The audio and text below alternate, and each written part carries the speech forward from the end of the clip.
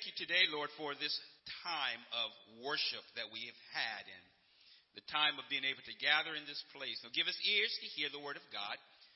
We thank you for the women at the convention, those that have been there participating, that you will bless them. And as they return today, give traveling mercy. We thank you for all that you have done and are doing. Bless this body, your people.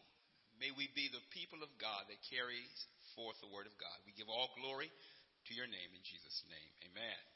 You may be seated.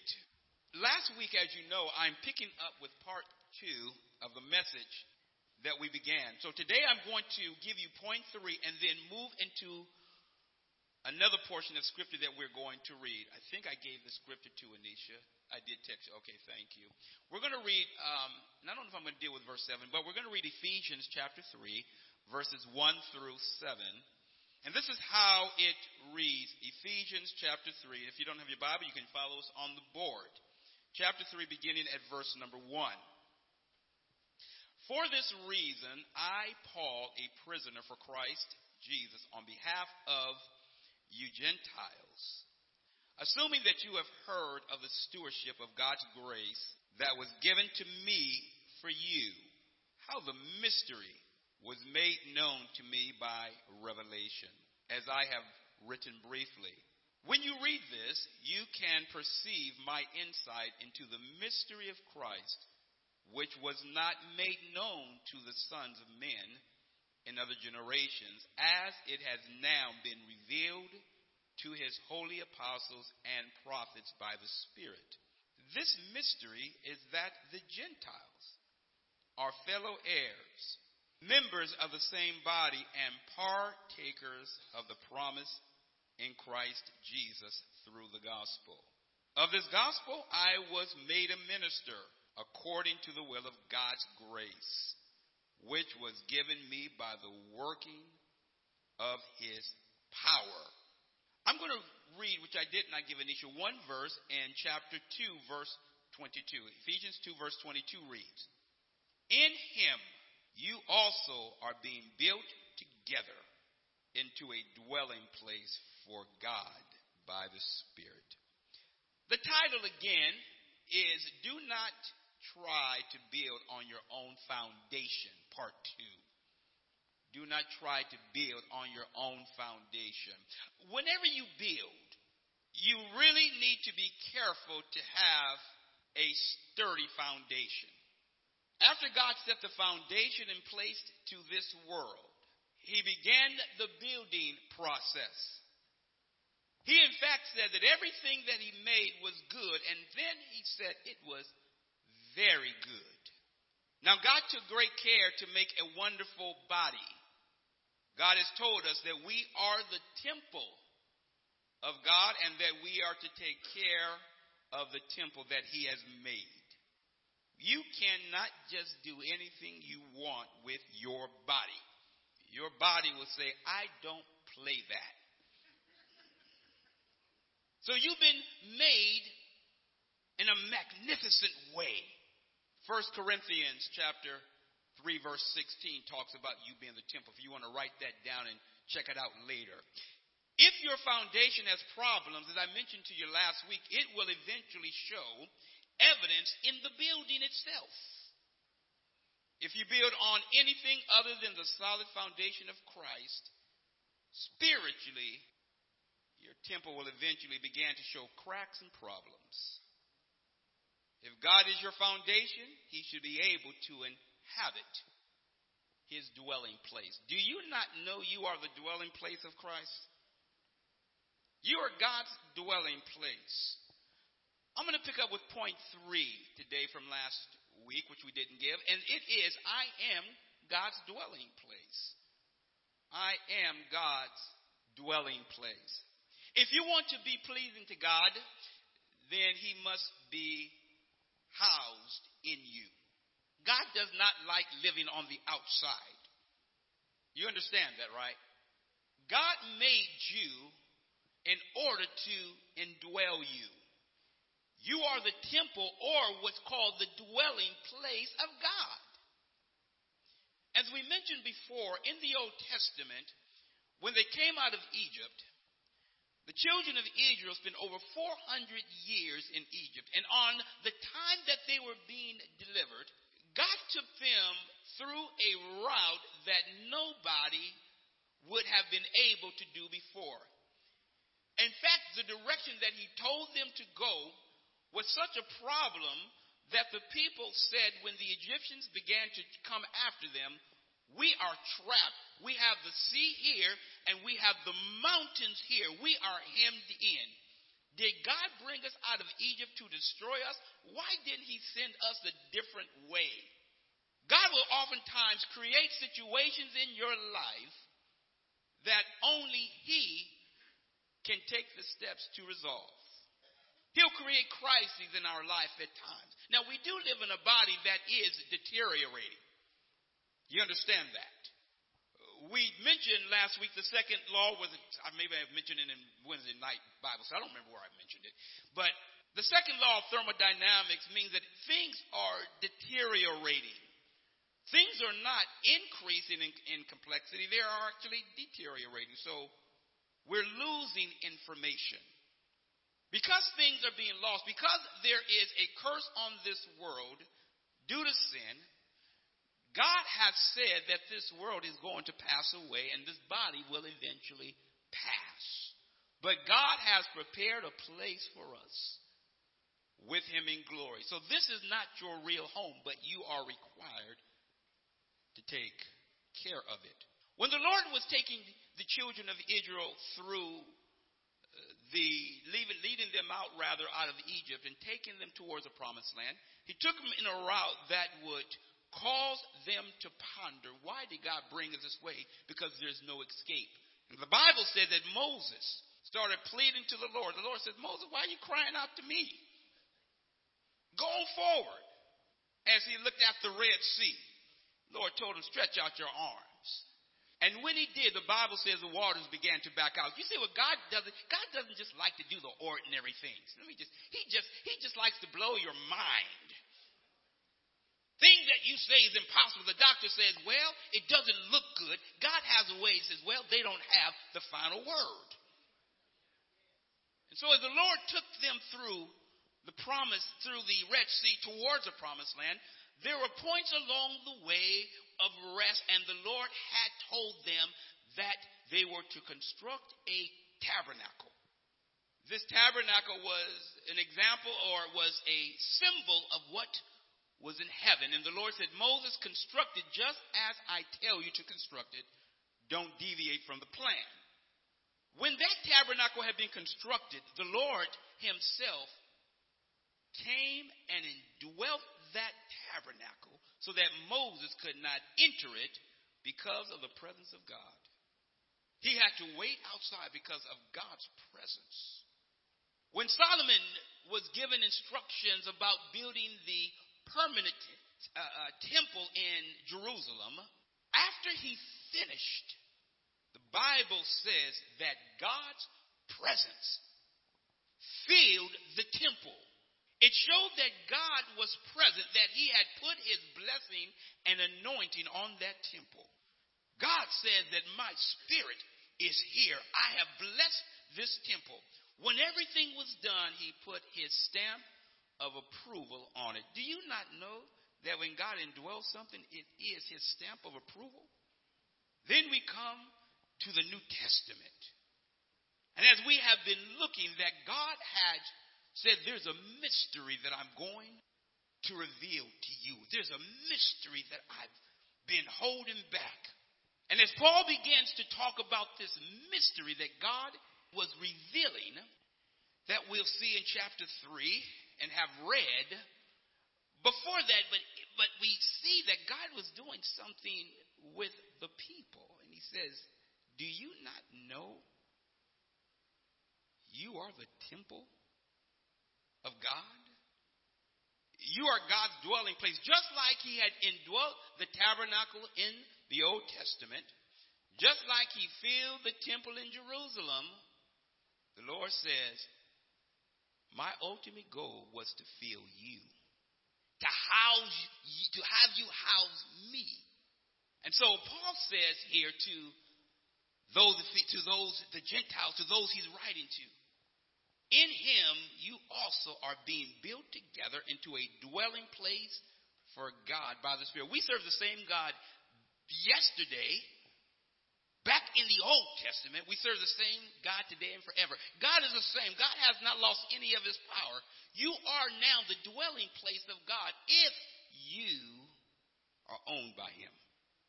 If he has saved you, if he is your keeper, your master, he comes to indwell you. No longer the temple. So when people says, oh, isn't God's Spirit in that church? Well, today you are the church. You are the body of Christ. God's feeling is to be in you. Oh, it's nice coming to the building. That's wonderful. But don't get it wrong. God wants to infill you. And his purpose is to have himself in you so that you are able to display his glory. How incredible to think that we have the privilege of having the Almighty God dwell in us and give direction to our lives.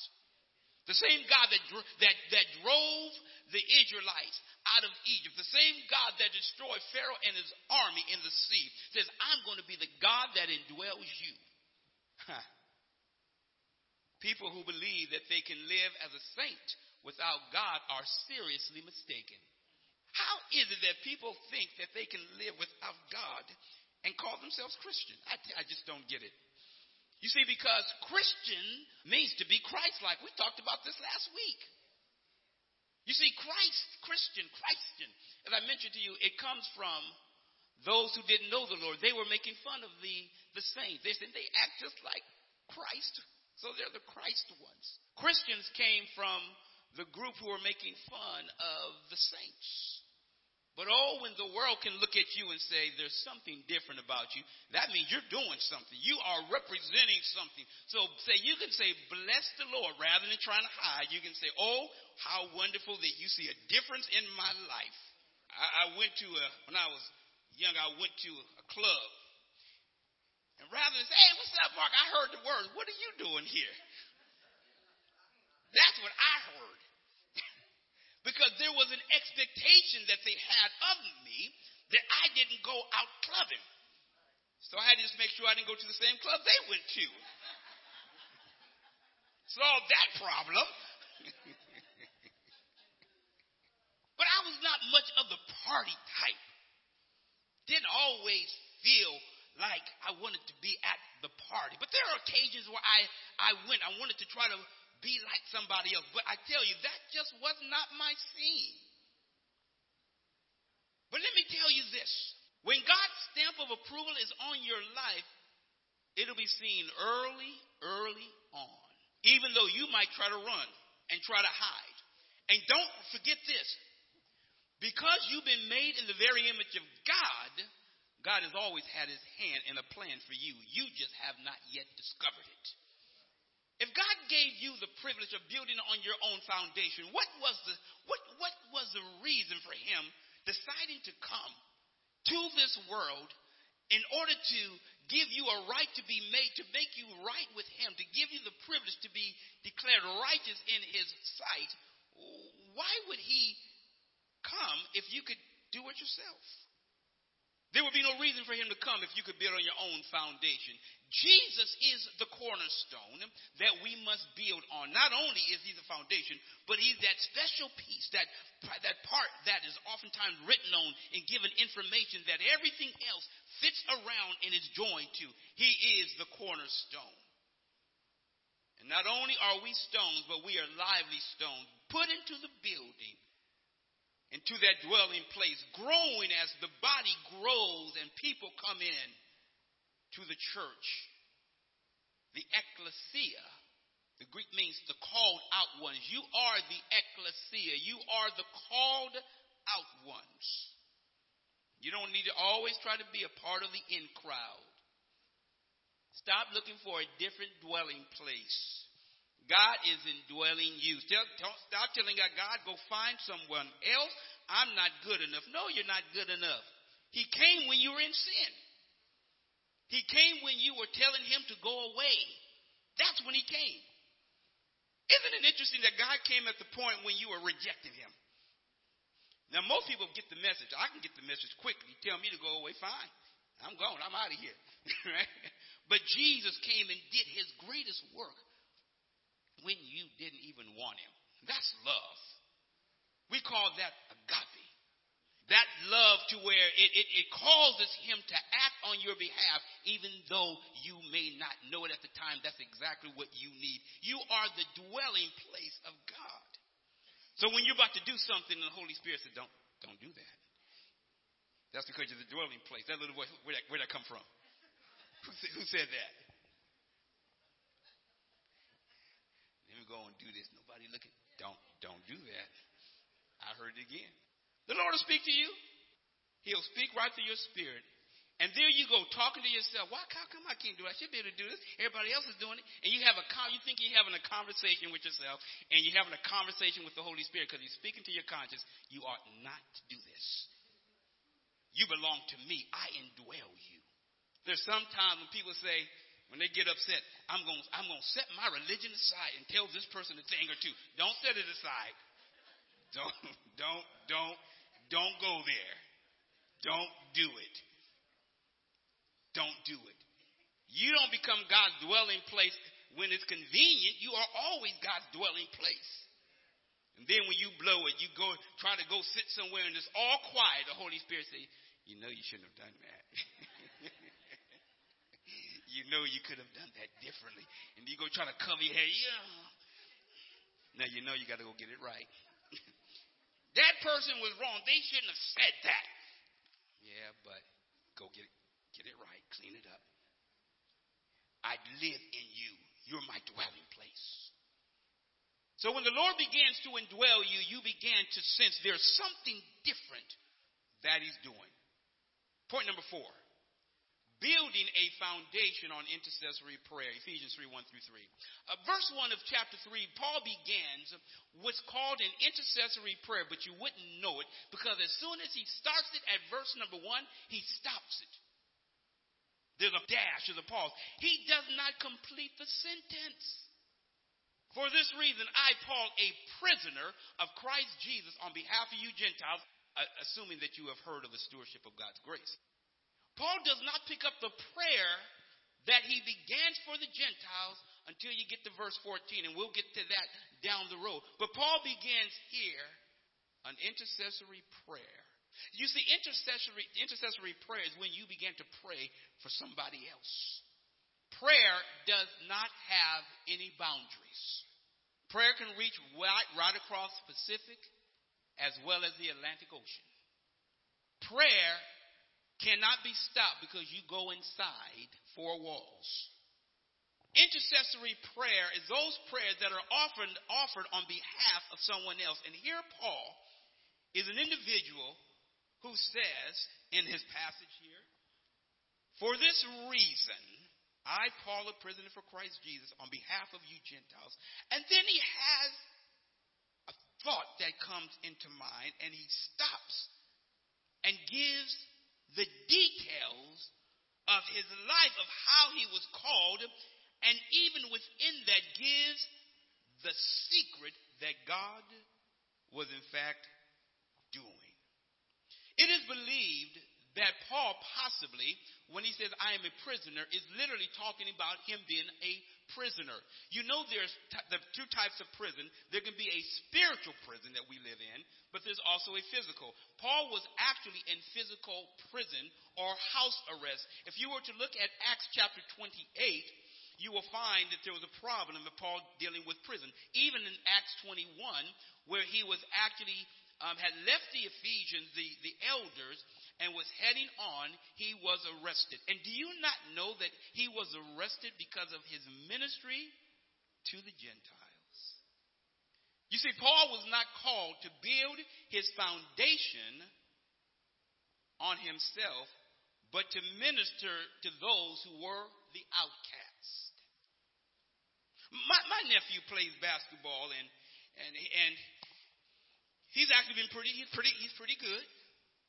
He's been able to play professionally and over in Italy, Spain, a little bit in the NBA, but he loves to play. And he always took the challenge when somebody said, you can't make it. he took it as a challenge and says, watch. And when he was talked about and things said, he took it as a way of saying, I'll show them. So he took the negative comments that people would make and turned it around and worked even harder. Nobody even knew his name. Who? Who was this kid? And they had offered scholarships to other people. But when they then tried him out, where did this kid come from? Petaluma, where's Petaluma on the map? Here of Kansas and Kentucky and Ohio State. Petaluma, as one of the disciples says, can anything good come out of? Yes. But God can take those very things that are negative, those things that are, we could even say, a problem, and turn it around. And God used Paul as he begins to recount a man that was killing the church, sending the saints to prison, tracking them down from city to city, out to crucify the body of Christ. The Lord called him your worst nightmare. In fact, Paul was so notorious that when he came to town, people said, it's time to go. And they take up and pack up and leave. And when the Lord changed his very soul, people said, we don't believe him. Pray with one eye open and one eye closed. Watch him. Have you ever heard prayer like this? Looking at people as you pray? Don't close both eyes with Paul. You don't want to close both eyes. As Paul begins to describe to the Gentiles the fact that he was called by God, and it says in his statement, assuming that you have heard, in verse number 2, assuming that you have heard, have led some people with that statement to believe that Paul was not the author of the book of Ephesians. Because they are saying that, oh, if Paul was the author, and in fact, some have said that, he wasn't the author, it was a different person who was the author of Ephesians because of the similarities between Ephesians and Colossians. I'm not going to go through all the details of that, but it has been established that, yes, Paul is indeed the author. And so when Paul says assuming, which is a way of saying if, or in their way of writing, since you have heard this information, it was not bringing doubt that Paul had written to them or that they hadn't heard. He says, since this information has been made known to you, you also have to note that the church was growing. There were some people that Paul had not met. And so assuming that you have heard, as I said, led some commentators to believe that he was not the author, but he is. He's speaking from the perspective, since you have heard, or because you have heard of the stewardship of God's grace. Stewardship of God's grace. There's been many that led to discuss even that. But I feel like I need to not maybe dwell on that right now. I'm going to just move on and give me just a few more minutes, and I'm going to be done. When we think of stewardship, it is a very important word. Stewardship means that you're not the owner. Oh, Lord, this got really quiet on me. No, I'm not saying that you don't own certain things, but ultimately it's God who gives. Now, I'm not into this political correctness that everybody, you go work and you give it to everybody. Now, I'm not into that. I didn't go study, all of these years and be in the back crying over my lessons to go say, well, another person sat in the house watching TV that I should give them everything I have. No, that I don't believe that. The government might believe it, but I don't. So you can tell the government, House of Congress, that I don't believe that. I don't believe the Bible even teaches that. When we consider stewardship, the fact that God gives, we understand that we don't ourselves own, but that we are managers of what God gives. We manage what he gives to us. Some people are very good managers. Some people are not so good managers. But we're managers. And so Paul was saying, I have been given the stewardship of God's grace. What does that mean? Does it mean that Paul himself was teaching his own message? When he says, I've been given the stewardship, was it Paul's message? He says, no. It has led some to believe that Paul is speaking that God had given Paul a special privilege of representing him, and he became the steward of what God had given them to give on to the Gentiles. To pass along. I love what Sister Lene said today, that she was called in and received a blessing. You know, when you're called into the principal's office, it's not always good. Adult or not. Oh, Lord. But there's a blessing when you've been faithful. Remember this. When you sow, and this just came hot off the press, not in my notes. When you sow, you reap later than when you sow. And you reap more than you sow. Stop trying to reap when you just planted yesterday. You may have to wait a little bit. Reaping and sowing are principles established in the Bible. When you sow, you're going to reap. You reap what you sow. So stop looking for apples when you have planted collard greens. I just thought I'd just throw that in there for you. So when Paul says that I have become a steward of God's grace, he goes from the perspective that I was the very one destroying the church. And in fact, he calls himself the least of God's saints because of what he was doing. And yet God showed Paul and showered Paul upon him such this incredible mystery, this incredible revelation that he gave to Paul on the road of Damascus as he was going to bring the saints back to Jerusalem to try them and to kill them. God showed himself. This revelation was given to Paul when he was going to destroy the very saints. And so Paul, as he's beginning this prayer, he pauses, assuming that you have heard. He says, when you read this in verse 4, you can perceive my insight into the mystery of Christ, which was not made known to the sons of men in the other generations, as it has now been revealed to his holy apostles and prophets. This mystery is that the Gentiles are fellow heirs. Listen to this. Members of the same body and partakers in the promise. Paul says that that the Gentiles are fellow heirs, one. Two, they are members of the same body. That was unheard of because they were separated, had their own worship service. The Gentiles couldn't go into the temple. That's what Paul was even accused of in Acts 21. That's one of the things they were accusing him when he was arrested. And number three, they are partakers of the promise in Christ Jesus through the gospel. Your defense should not be we stick together because of race. It should be we stick together because we are saints. Because of what Christ has done. It is never based on you or your color. Never make you the issue. It is always Christ. So Paul says that I was given the privilege of showing that God had called the Gentiles and the Jewish people to partner together and to become saints, and we are united in Christ. We worship together in Christ, one place, one building, one Christ, one God, one salvation, all through him. Paul says, assuming you have heard of this, what? Because he had already just said it back in chapter 1 and 2, specifically looking at verses 11 through 22 of chapter 2, as he described who Christ was and what he had done.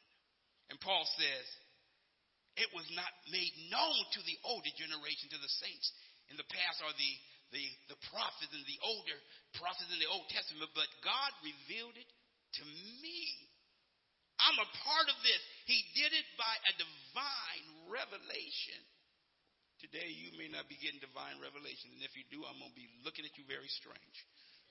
I expected you to go to the Bible, The Lord may speak, but I'm saying, if you say, no, the Lord has given me a completely different message than what the Word of God says, I'm going to say, I don't think so. Verse 6, and I end. This mystery is that the Gentiles are fellow heirs, members of the same body, and partakers of the promise in Christ Jesus through the gospel. The mystery, the Gentiles and the Jewish nation, those who say yes to Christ, that the group, Gentiles includes everybody outside of the Jewish nation. He said, the Jewish nation, those who have said yes to Jesus, not just because they were Jewish, but because they said yes to Christ. And the Gentiles, they are heirs together, fellow heirs. Get this, because of the foundation of Jesus Christ. In him, our hope of glory. So, if your foundation is built on anything but the foundation that is in God, you're building on your own foundation. So, as I said in the title, do not try to build on your own foundation. May God bless you. Amen.